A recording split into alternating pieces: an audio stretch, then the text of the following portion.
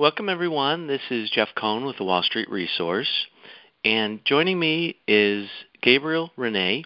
He's the CEO of Versus AI. Good morning, Gabriel. Good morning. Great to be here.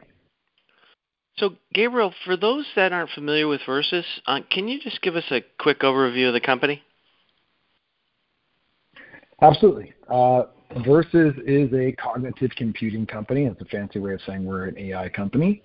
We've got a team of mostly folks out of the Silicon Valley tech space combined with a phenomenal group of neuroscientists that specialize in a category of neuroscience called computational neuroscience. And what we've done is we've essentially built the world's first AI operating system that allows third parties to develop AI applications on.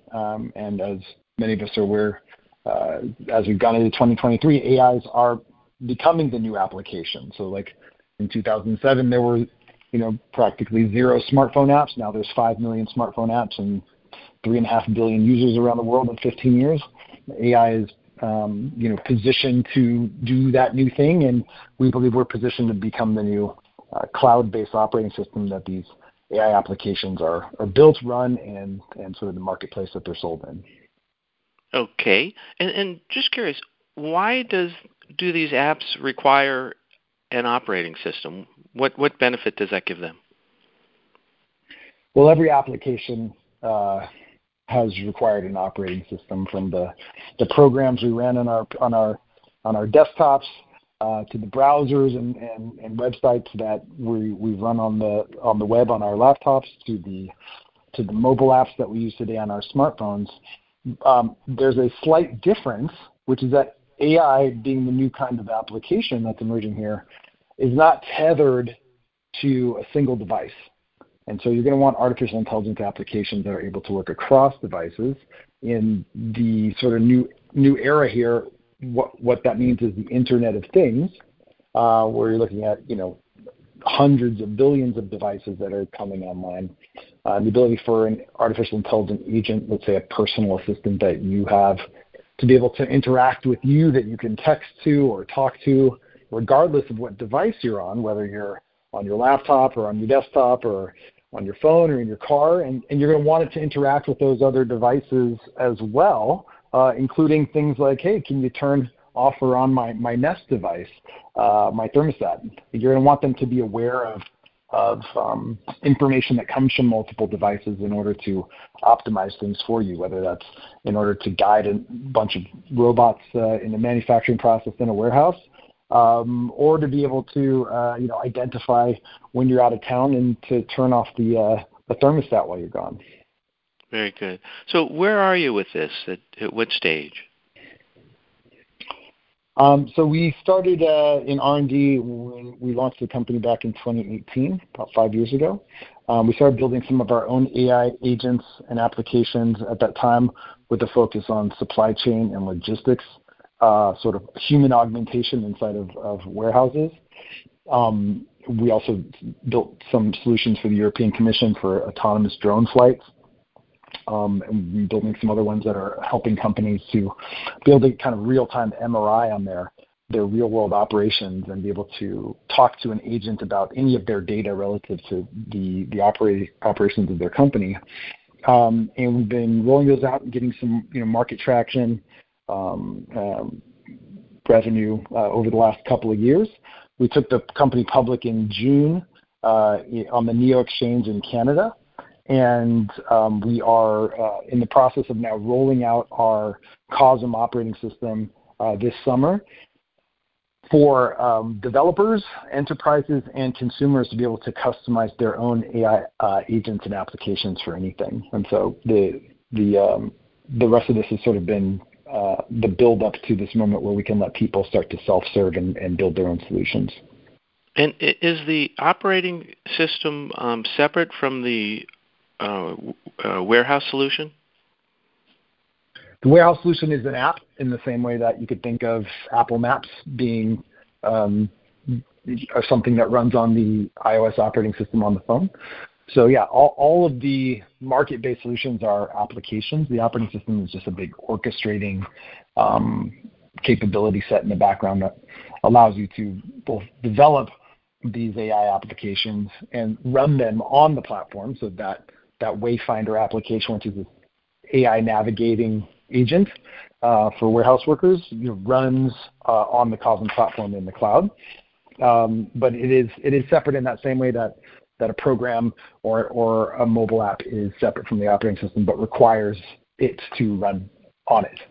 I was thinking in terms more like division or revenue generating versus pre-revenue. Yeah, we sold that out for money. And very first customer that we tested that with produced 35% productivity gains over the state-of-the-art solutions. This essentially kind of ways for warehouse workers. The AI agent guides the worker through, say, 20 picks in the warehouse by being able to understand those locations in three-dimensional space. Again, kind of like an Uber driver doesn't need to know, all the museums and restaurant locations in Manhattan, but they can kind of outdrive a cabbie who maybe has been there for 30 years. It's the same sort of concept. And we got a $26.5 million 10-year contract from that first customer, which is essentially the result of just a pilot. And then we have since signed a deal with the largest warehouse management software player in the space called Blue Yonder, who has about 3,500 global customers.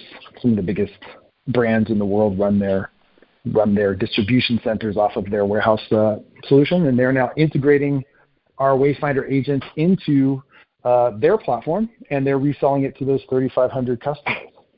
Very nice. So are you developing these apps yourselves, or are other people putting their apps on your operating system? Just like the way that Apple, when they first rolled out the iPhone, which you may recall in 2007, Steve Jobs walked out and said, hey, here's this next generation device. The first apps that were built on iOS, their operating system, were all built by Apple. There was Apple Maps, it was Calculator, it was email. Today, I would be shocked if you had anything but Calculator on your phone, because it's all built by the millions of other developers that have been built on top of that platform. So that's the exact same formula. We started by demonstrating the capabilities of the system by building and monetizing some of our own applications. And those are revenue-bearing and revenue-driving now and continue to scale. But we're not in the business of making applications. We're in the business of enabling others to make applications and taking fees, just like Apple does today. Okay. But is there a sizable market for the applications you are making, or are those you just want those as a test to drive other people to use your operating system? Well, the very first customer, signed an 8-figure check, so I think There's a sizable market, right? And Blue Yonder, I'd expect to see $1 to $2 million a year per customer. So whether you see us converting 10% or more just from that one agent with just that one reseller over the next 3 to 5 years, you've got a pretty decent path to hundreds of millions of dollars in revenue with just the current applications. And the operating system, for others to use that, what's the revenue model look like for that? Well, for enterprise, it's looks like typically 8-figure annual license fees, 7 to 8-figure annual license fees. And then we're going to be rolling out consumer versions that'll probably be something closer to like a $20 a month for like a personal AI agent that you'll begin to use on a daily basis.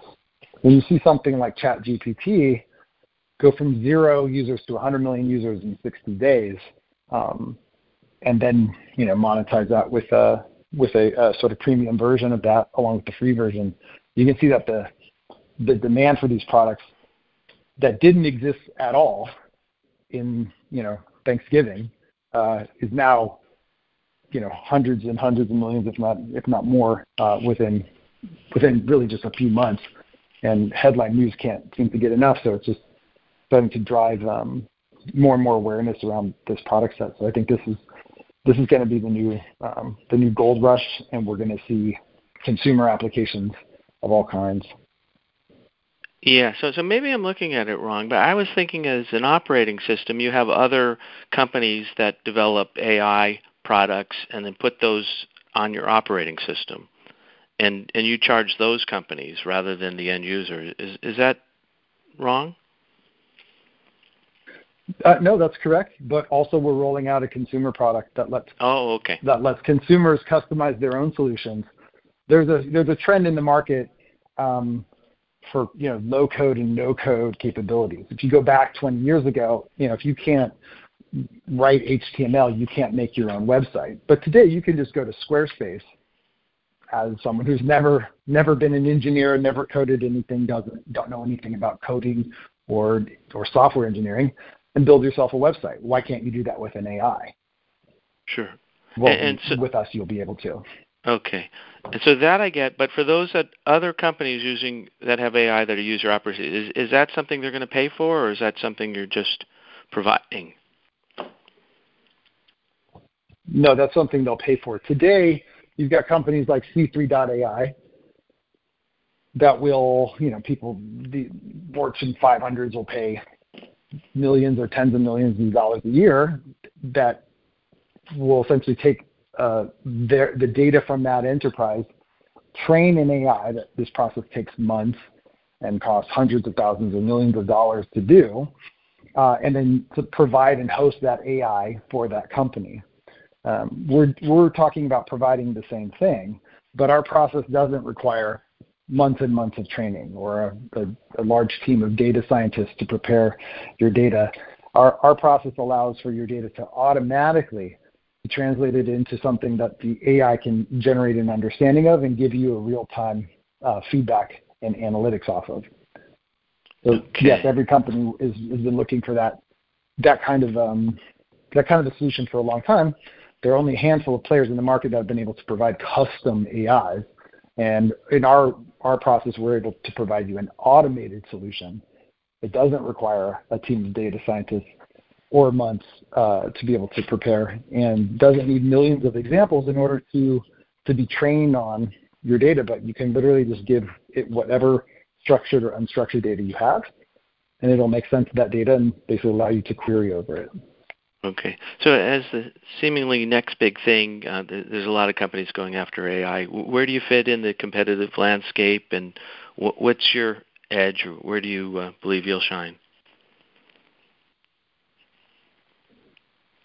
Well, every other approach to AI in the enterprise space requires you to have your own team of data scientists, which is not your business, or requires you to hire C3.ai to build a custom solution for you.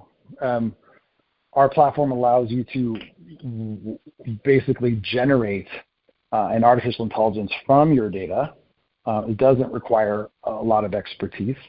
The AI is the intelligent process itself. So that allows you to generate essentially an analytics dashboard for your business that will allow you to perform an MRI and talk to an agent about all of the data in your business, regardless of whether you've prepared the data or not. So this is the dream come true for every enterprise, because the problem that enterprises have today is that they have hundreds or thousands of different data points and data sets and different data systems. These systems they're not really connected. The data in them is not structured to be compatible or interoperable. And our platform automatically allows you to make sense of that data by just uploading it into our system, and then the agent is able to perform on that. So this is the holy grail for Fortune 500s that Deloitte and McKinsey and Accenture have been promising for 20 years, which is a 360-degree view of your business. Today, that process is quite literally impossible to perform. Secondarily, the artificial intelligence space today is largely gotten traction around the enhancement of current applications. So you see Microsoft and Google, Adobe, and a handful of others using AI to make it easier to interact with their products. But ultimately, where this is going is artificial intelligence's superpower is that it's able to provide a way for people to interact with computers without having to interact with the computer, because you can interact in the most natural way through voice or through texting without having to create special commands, and have the agent itself become the interface to your digital life. So just like the smartphone eclipsed the laptop as the main sort of squeeze point or interface for most of your digital interactions, you're going to have a personal artificial intelligence agent that's going to provide that. So on the enterprise side, we're going to provide that as that key interface to your business, to provide that sort of MRI on your data and be that GPS to recommend and sort of guide your business forward based on what your goals are. But that same capability can be applied to individuals, right, and us as users. And that's what this sort of key moment is about. And we think we're going to be able to provide that solution that allows people to customize these types of agents for any use case. Okay. Now, are you protected IP-wise? Yes. Okay. Through know-how or patents or what? Any good IP strategy should be a combination of patents, trademarks, copyrights, and trade secrets, especially in the technology space where patents are not necessarily the best form of protection. For startups, when big tech can just steal your idea, pay you $50 million after 10 years when they've made $1 billion off of a competing product, it's sort of like the cost of pollution for for certain companies. So they can just build that in. So we have the former head of IP strategy for SAP that drives our IP strategy, and it's a combination, sort of a hybrid of those various different tools in our IP tool belt. Okay. And then you mentioned warehouses. What are some of the end markets you guys are going after? All of them. Are there certain low-hanging fruits that'll a bigger pain point for those that'll need your product sooner than others? No. Okay. And so let me clarify. Okay, please. Let me clarify. What's the best market for websites? Okay. What's the ideal market for a mobile app? Okay. When you're providing a horizontal solution, you're not going after the markets. You're going after the people that are going after the markets. Right? So developers themselves are the ones that are building the ultimate solutions. Okay. Apple could not have predicted who would be building the most valuable apps. In fact, you can't predict from one quarter to the next, right? No one saw Facebook blowing up on mobile, or Uber, or DoorDash, or pick your category. But what they did is they take 30% of everything, so they really don't care. Does that make sense? Yes. Yeah. So you're going after the developers then? Yes. So as an operating system, our focus is enabling others to build solutions that then they monetize. And we monetize that. Okay. And then so we're a horizontal play, not a vertical play. Okay. And then how are you reaching your customers, marketing channel-wise? Well, every developer in the world that was building a smartphone application in last quarter of 2022, of which there are tens of millions of them, has now been looking for a way to build artificial intelligence solutions. So it's easy if you've been building smartphone apps for the last 15 years. It's very difficult to be able to do that with AI because there aren't a set of easy platforms to be able to do that. And then there are large AI communities that we're tapped into. In the enterprise space, you have the Deloittes and Accentures of the world. These are kind of effectively the big system integrators and developers for the Global 1000. The former vice chairman of Deloitte is actually the chairman of our board today. And so we have the head of my chief commercial officer for the company is former leads of Accenture Digital Group. In the enterprise space, it's mostly about driving awareness and partnerships and relationships with the system integrators, which we have a great position with. And then in the broader space, it's really about getting traction in the market through developer communities, which we have great relationships with as well. Any partners? Well, yes, Deloitte is a partner today. We have a partnership with a company called with Blue Yonder, who I mentioned earlier, who's essentially our key reseller for our Wayfinder agent. We have a partnership with SVT Robotics, who is the largest manufacturing and supply chain robotics integrator in the space. And we have a partnership with a nonprofit that we started called the Spatial Web Foundation, which developed the underlying technologies that we use today that essentially teach artificial intelligence agents the ability to model the human world, human knowledge, human experience in this sort of modeling language. And there are 120 partners in a working group, of which I'm the chair of that working group, in the IEEE, which is the largest standards body in the world, standardized Wi-Fi, standardized Bluetooth, standardized Ethernet. And we have, Honeywell and Volvo and members from the European Commission, the Ministry of Finance, the Federal Reserve, a handful of other AI ethics groups, and big and small tech companies that are part of that group that goes through a process of standardizing the underlying technologies, of which then Cosmos will be the first platform built on these standards, which is a huge driving, a real driver for adoption in both the enterprise and government spaces. Okay.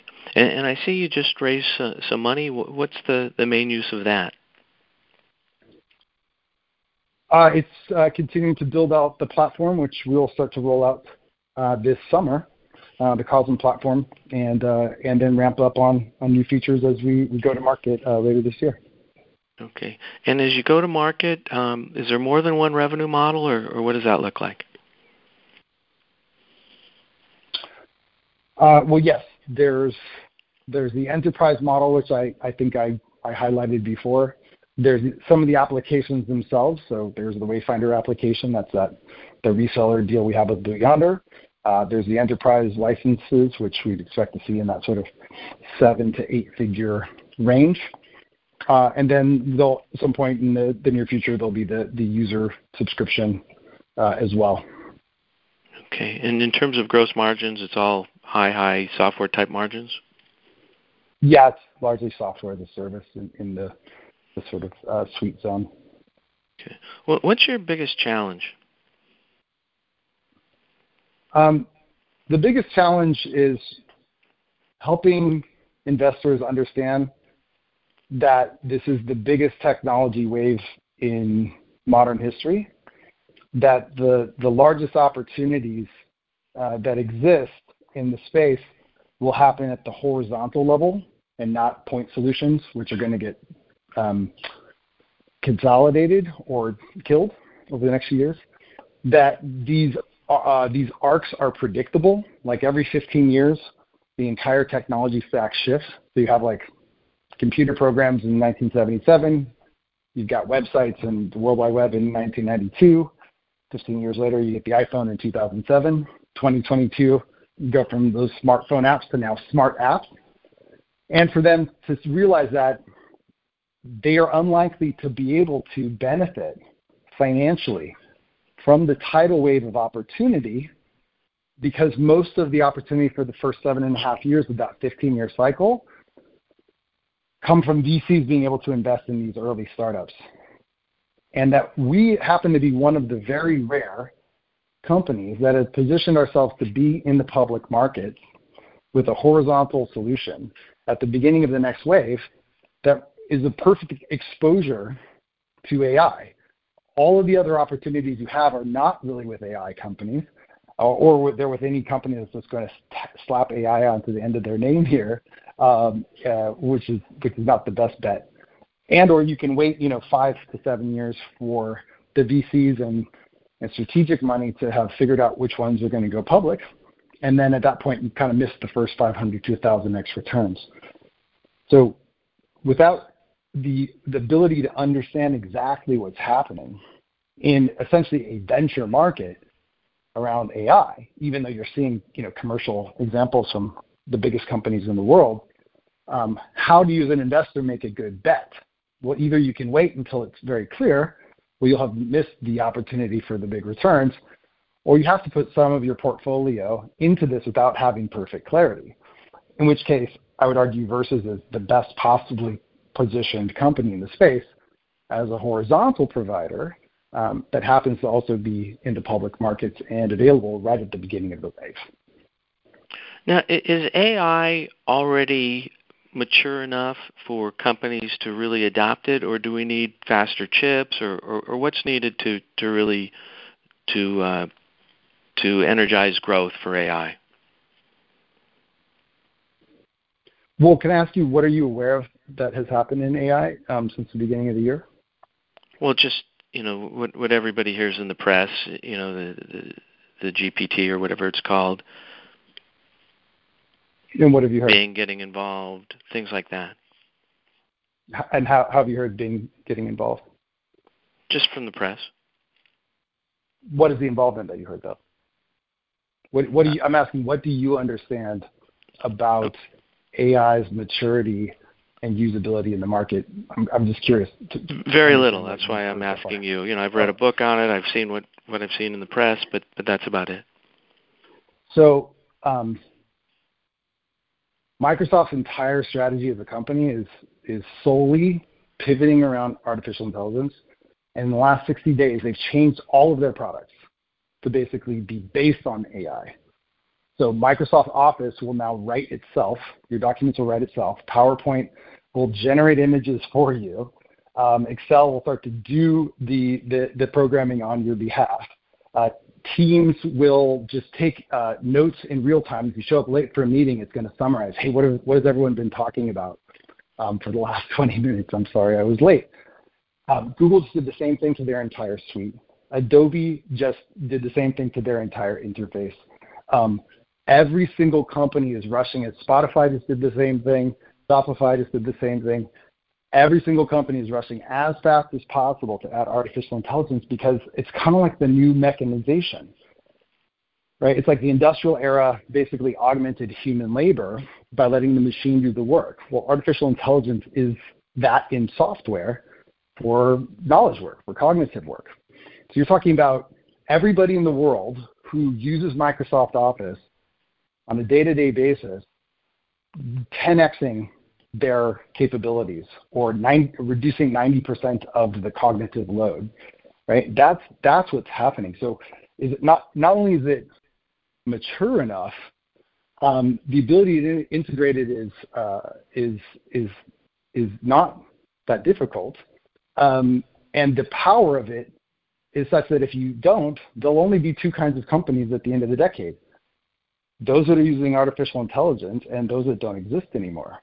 And so it's not the reason Microsoft put $10 billion into OpenAI was because that was a deal, because the power of this technology being integrated into their platforms gives them the one-up on Google.